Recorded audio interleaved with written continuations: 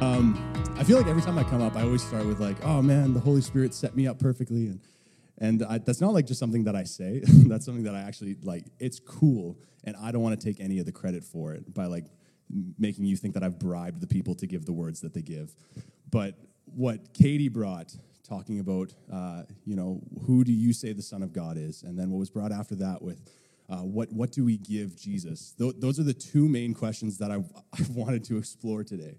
And so the sermon's done. Again, they did it better than I could and with less time. So bye. The driving question that I like I said, I want to explore, that all of us get to explore, is that question, who is God to you? And following that with what authority does he have in your life? And so who is God? Who is the Son of Man? And what are we giving him? What is his authority? What does he ask of you? And how is that established in who he is? Have you ever met someone and they start with, "Don't you know who I am?" If you've worked at Starbucks, you have. It just looks a little bit differently. Because if you didn't know, I worked at Starbucks for a year when I moved here. And so then I was just this little barista, just trying to get by, just trying to do a drive-through without getting honked at or yelled at. And then someone comes up to the window and hits you with, "Oh, just my usual thanks." You're like, oh. So you look at this little camera, like trying to figure it out, thinking it'll help. Don't know who this person is. So you say, "Oh, I'm so sorry. I have no idea who you are." And they're like, "Oh, you must be new." Because they love me here. They know exactly who I am. Just tell them it's Big Poppy. And then he drives away. And you're like, who the... Then you go on your headset, you're like, who is this guy? And they're like, "Oh, that's like Tim. He orders a black coffee." You're like, well, why don't you just say that? Like, why don't you just say black coffee? I didn't use an actual person, but maybe I did. It's Sam. No.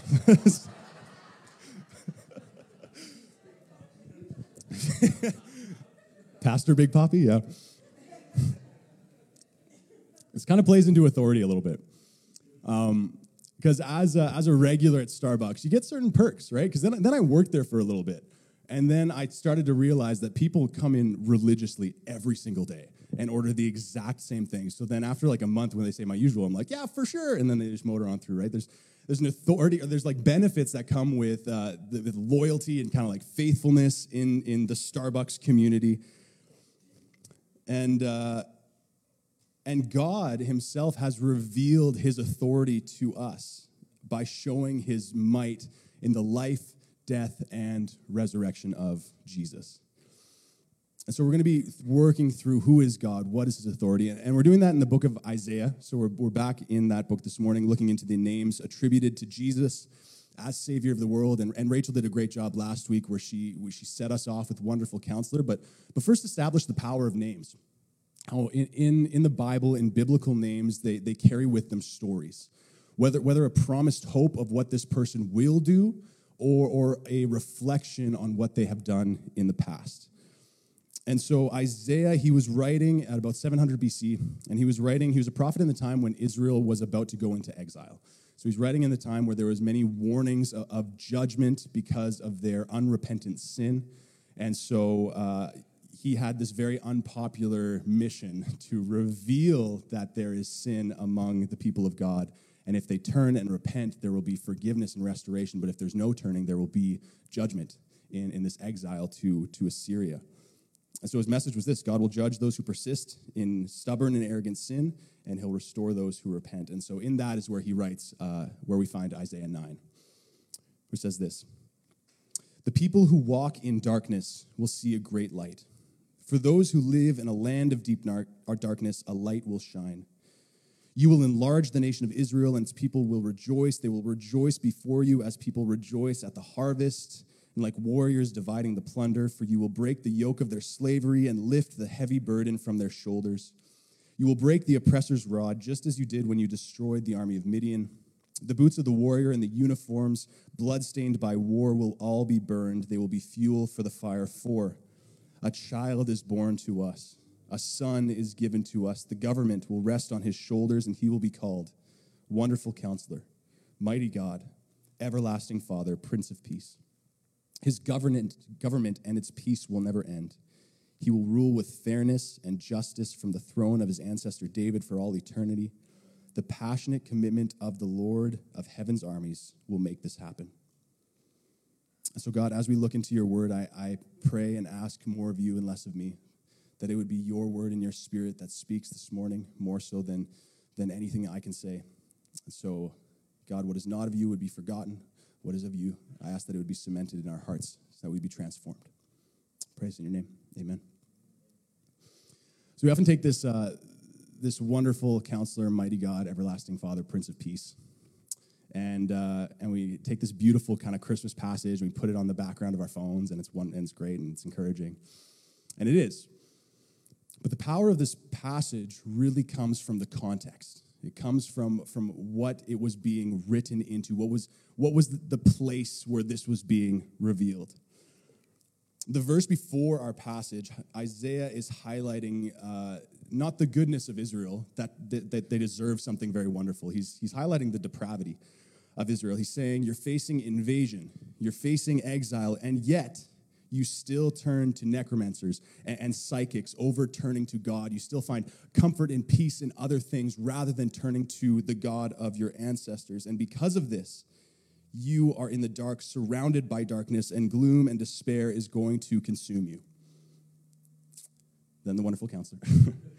And then after that, he expresses this hope in this messianic, or the messianic, this Savior, anointed one who's going to come and save the world from their sin. And so this title of wonderful God or wonderful counselor, mighty God, expresses that. And then afterwards, he says, yet you will turn to your own ways. You will continue to build your own kingdoms. You will devour one another because your leaders will continue to lead you astray. And it will spark the just and righteous anger of God. So they're faced with exile, division, hopelessness, despair. And in that, the messianic hope is revealed. It's not revealed when there's great success in the nation. He's not revealed when they have earned something. The promise of a Savior is revealed when all things have failed and all hope is lost. It says that those in the dark have seen a great light. A new way, a new king, wonderful counselor, mighty God, everlasting Father, Prince of Peace. These titles, they become this breath of fresh air for those longing for God to reveal himself in strength. It's in this anticipated hope for a people broken by oppression who have been tossed away because of ethnicity or religion. Within this name is the hope of an entire nation, which is mighty God. And I know right away we want to get to Jesus. And I love Jesus, big fan. But like we talked about, names hold this weight because of what has been attributed to those names in the past. We know God is the mighty one because he's been mighty in the past, so we can trust he will be mighty now, so we know he will continue to be mighty in the future. So instead of jumping right to Jesus, I want to unpack, or I guess I want to pack this name, mighty God, with the salvation, the history of salvation that it deserves. Is that okay? Is that fun? In the Old Testament, mighty God, this is a name that is given to God himself, Yahweh. When we say Yahweh, that is the name that God self-identified as in the Old Testament. And so if you're reading the Old Testament and you see the word Lord, and Lord is all in caps, what that name is Yahweh. This is the God who called Abraham as the father of nations. This is the God who freed Israel from Egyptian slavery through the plagues and then through the Exodus. This is the God who appeared at Mount Sinai and gave the law, the true King of Kings, the God of gods, as stated in Deuteronomy 10. Our God, the great, the mighty, and the awesome God who keeps covenant and steadfast love in Nehemiah 9. O great and mighty God, Lord of hosts over all creation. That's how Jeremiah 32 says. In the title Mighty God is packed the entire narrative of Yahweh in the Old Testament. Is packed, this is the creator of the universe who brings order to chaos. This is the God who is king of every kingdom, sovereign over all nation. And as Isaiah puts it, he rules with justice and with righteousness. Mighty God. And we need to understand the authority from which God speaks to us in our lives. right? We love the I am a friend of God motif. And it's a beautiful reality of the intimacy that we can have with God. But the authority that God offers us is through his revelation as king, right? He offers intimacy as a friend, but authority of a king in our lives. Isaiah, in his entirety of his prophecy, he describes this mighty God in the terms of Holy One, which we sang about this morning. Once again, I did not bribe anyone. Savior, which we also sang about this morning. Father and Ruler. Holy One, Savior, Father, Ruler. Those are the names that pack mighty God in Isaiah. In chapter 6, he sees God, and Isaiah walks into the throne room of God, and he declares, holy, holy, holy, which he ascribes to God the most holy position, right? To be holy is to be set apart. That's what the name means. To be holy, holy is to be the most set apart of the set aparts. To be holy, holy, holy is to be the author and initiator of what it means to be set apart. It is the holiest of holies. As the Holy One, God chose Israel to be a holy people, meaning to be set apart for what? Set apart to bring glory to God. They were meant to be a beacon of light, reflecting the character and nature of a good and holy God. Their belief and their actions were meant to connect so that they could live morally upright lives, so that all would see the goodness of God around them and then follow him and serve him. But their worship was corrupted with disobedience. Their holiness corrupted with unrighteousness and injustice. They lost sight of who God is and what he commands. And so, as we see, God delivered these people who were walking in sin, walking in brokenness, walking in rebellion to the Holy One. They were delivered into exile.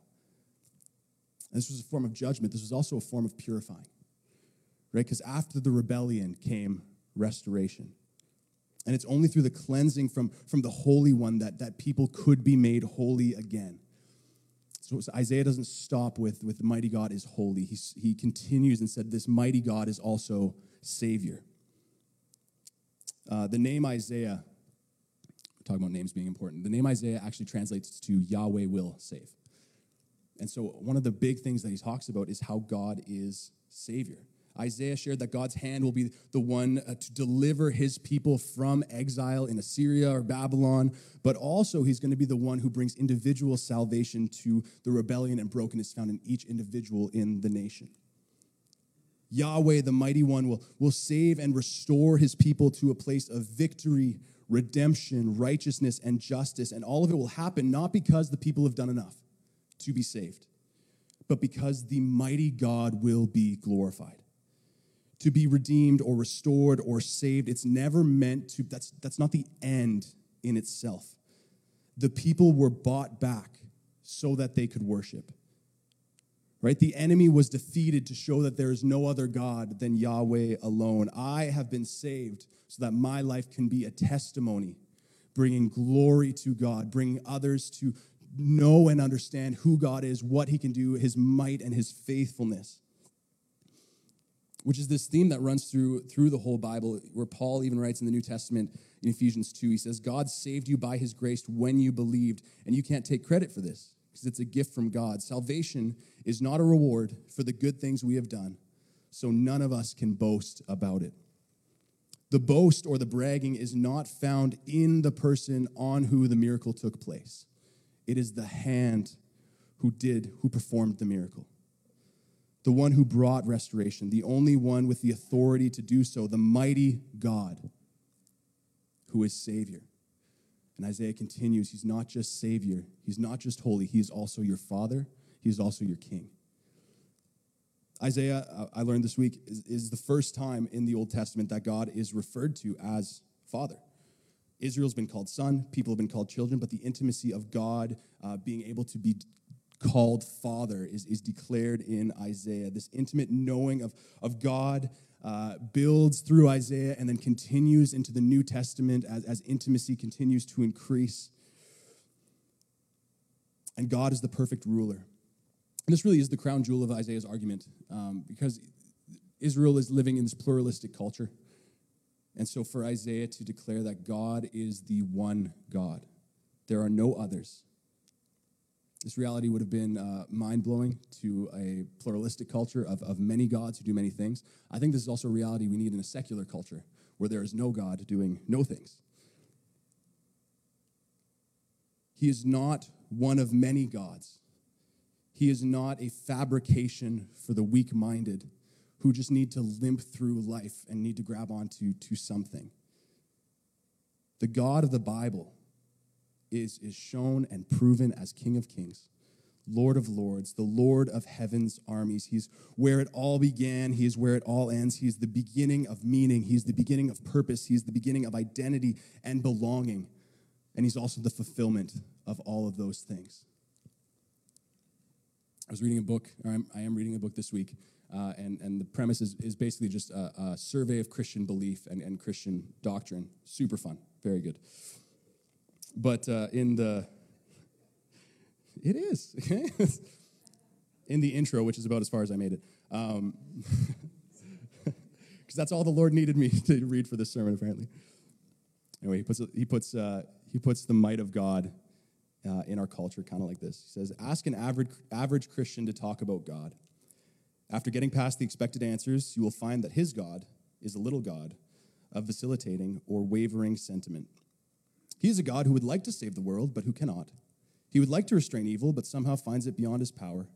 So he withdraws into semi-retirement, being willing to give good advice in a grandfatherly sort of way, but for the most part, he's left his children to fend for themselves in a dangerous environment. Such a God is not the God of the Bible. Those who know their God perceive the error in that kind of thinking and act accordingly. The God of the Bible is not weak, he is strong. He is almighty. Nothing happens without his permission or apart from his purposes, even evil. Nothing disturbs or puzzles him. His purposes are always accomplished. Therefore, those who know him rightly act with boldness, assured that God is with them to accomplish his desirable purposes in their lives. And that's the end of the quote. And it's uncomfortable that we can't put God in a nice box. And with that should come questions. Good questions, important questions. What good purposes come from evil? What good, or what could be good about the pain that I've endured over this season or over my life? But the strength of God, and likewise the strength of his people, it rests not in my complete understanding of God's purposes or God's will, but in the great reality that God rules. And as his people, we can have a confident hope that all will be set right, that the best is yet to come. Our God is not biding his time. He's not waiting to see how it's all going to work out. He's not wishing he could do more than he is doing. God is the great ruler, and in him we have a confident hope for the future. But what does this have to do with Christmas? What does this have to do with Jesus? Right, we're getting there now. Isaiah 44, verses 6 to 8 says, "This is what the Lord says, Israel's King and Redeemer, the Lord Almighty. I am the first and I am the last. Apart from me, there is no God." Just remember the I am the first and I am the last. "Who then is like me? Let him proclaim it. Let him declare and lay out before me what has happened since I established my ancient people and what is yet to come. Yes, let them foretell what will come. Do not tremble. Do not be afraid. Did I not proclaim this and foretell it long ago? You are my witnesses. Is there any God besides me? No, there is no other rock. I know not one." What was the important part that we touched on there? First and last. Let's go forward to Revelation. Ooh, big jump. Revelation 1, verse 8. "I am the Alpha and the Omega, the beginning and the end, says the Lord God. I am the one who is, the one who always was, and who is still to come, the Almighty One." Alpha, Omega, beginning and end. Let's go to verse 17 and 18 in Revelation 1. "When I saw him, I fell at his feet as if I were dead. But he laid his right hand on me and said, 'Don't be afraid. I am the first and the last. I am the living one. I died. But look, I am alive forever and ever, and hold the keys of death and the grave.'" Beginning and the end, the first and the last has now transitioned from this almighty God to the one who died and rose again, which is Jesus. Let's go to chapter 22, verse 12. "Look, I am coming soon, bringing my reward with me to repay all people according to their deeds. I am the Alpha and the Omega, the first and the last, the beginning and the end. Behold your mighty God, Jesus Christ, Messiah and Savior. Jesus is not just some guy who came and he died. Jesus is the embodiment of the Holy One of Israel, who came to save his people through deliverance and justice and righteousness. He is the reflection of the intimate love of a Father in heaven, a divine ruler of all things. Jesus is given the name Alpha and Omega, beginning and end, and he sits in the very position of mighty God. And he lives out the true nature and character of God. And this is where Christmas gets wild. Right? Mighty God, born a baby. Mighty God Mighty God born a baby is nuts. Well, I have 2 daughters, one of which is 7 months on Monday, and she's just starting to stand up. And we're like, this is so impressive. God was that. God, like Sam, God. Mighty God, a baby who impresses when he stands up. Born in Bethlehem in a manger, mighty God swaddled and crying, mighty God vulnerable and weak, who though he was in the form of God, did not count equality with God a thing to be grasped, but emptied himself by taking the form of a servant, being born in the likeness of men, and being found in human form, he humbled himself by becoming obedient to the point of death, even death on a cross. Philippians 2, verses 6 to 8. Within the name of Jesus, we have the entire story of the Old Testament redemption of God and his people that was found in the name of Yahweh. In Jesus is packed the entire weight of mighty God as described in Isaiah. In Jesus is the expectation and fulfillment of the Messiah, the Christ, the anointed one of God who came to free the world of their sin. Jesus is Lord. Jesus is King. Jesus is mighty God. And he's opened the door to relationship through his death and resurrection so that we can dwell in intimacy with the creator of the universe. Yet, his authority is not in his friendship. His authority is in his rule over our lives. Obedience is at the heart of our intimacy with God. Because that would be, obedience would be an unusual trait of friendship, right? If I went to Sam and I said, I would love to be friends with you, but I would like you to obey every command that I give you and follow it perfectly. Right? Sam would be like, I do not want to be your friend. And you can leave. That's because it would be a peer relationship built on equality, built on value. But what the mighty God has offered us in this friendship is a covenantal relationship in which we are not equals with God, but we are called miraculously to be partners with God. God has made promises, as part of the covenant, promises so that his people would make commitments. Promises and commitments. There's 2 parts. And yet, as his people, we have failed. And so mighty God came himself to be the necessary covenant partner who fulfills all the commitments of the covenants so that all who follow him can experience the promises of God through the obedience of Christ. That's the beauty of the Christmas story, that through Christ's obedience, we have been given access to the promises of God because of what Jesus has done.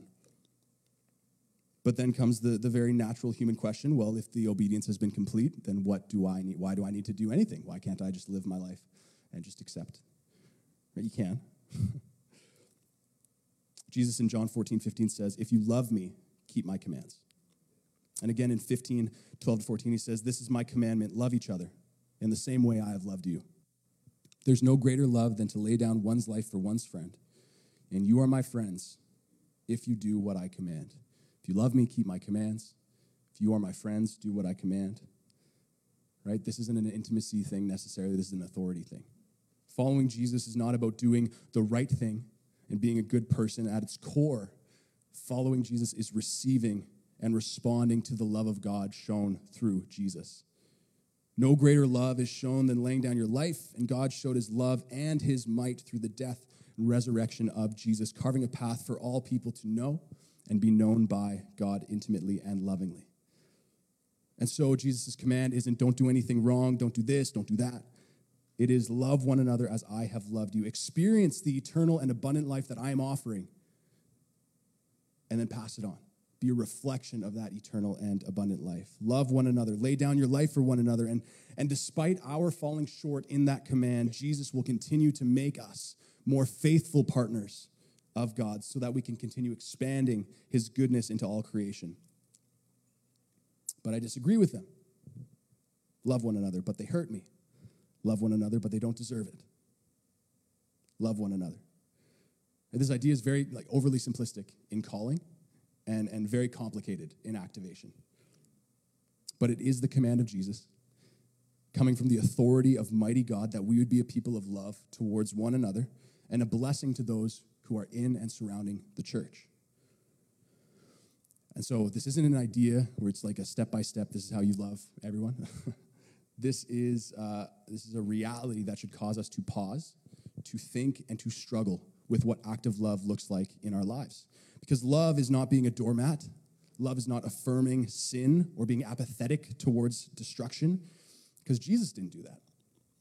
Jesus didn't, but he also didn't write people off, right? Didn't burn bridges because he disagreed with them.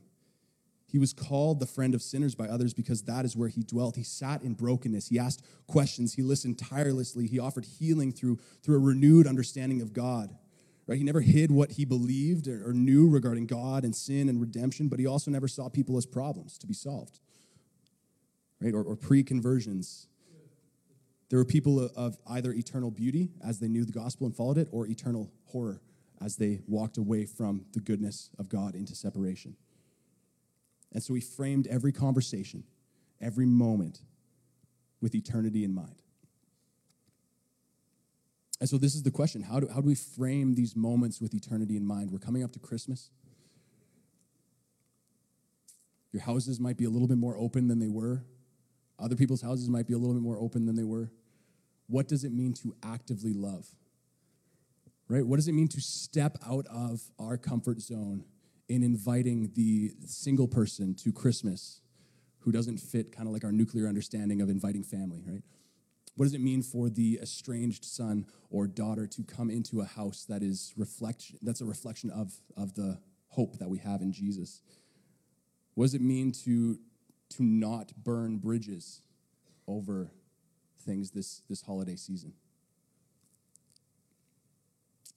The command to love is written into the Christmas story, and I'll invite the team to come up. The command to love is written into the Christmas story because the command to love is written into the nature of God. His might displayed in his life and his teaching and miracles pointing towards a new creation where everything will be set right. His might displayed on the cross where he took on the entirety of rebellion and brokenness and sin so that we could walk in a covenantal relationship and intimacy with God the Father. His might in the resurrection where he accomplished what only God Almighty can do, bringing himself back from the dead and establishing his authority even over life's greatest enemy, which is death. And so I'll ask again, who is God to you? As a believer, is Jesus this friend who, wishes he could do more than he can, but he's there for you? It's Jesus King who establishes might and authority through what he has done in the past, what he continues to do in the present, what he's calling you to in the future. For those who don't, maybe you're not walking in a belief in God right now. What do you do with this story? This message of hope and peace, this beginning and end. These are questions that as this holiday season approaches, you get to wrestle with. And I think as you continue to wrestle, as you continue to seek truth, you'll find Jesus as the mighty God, as he's been displayed throughout thousands of years.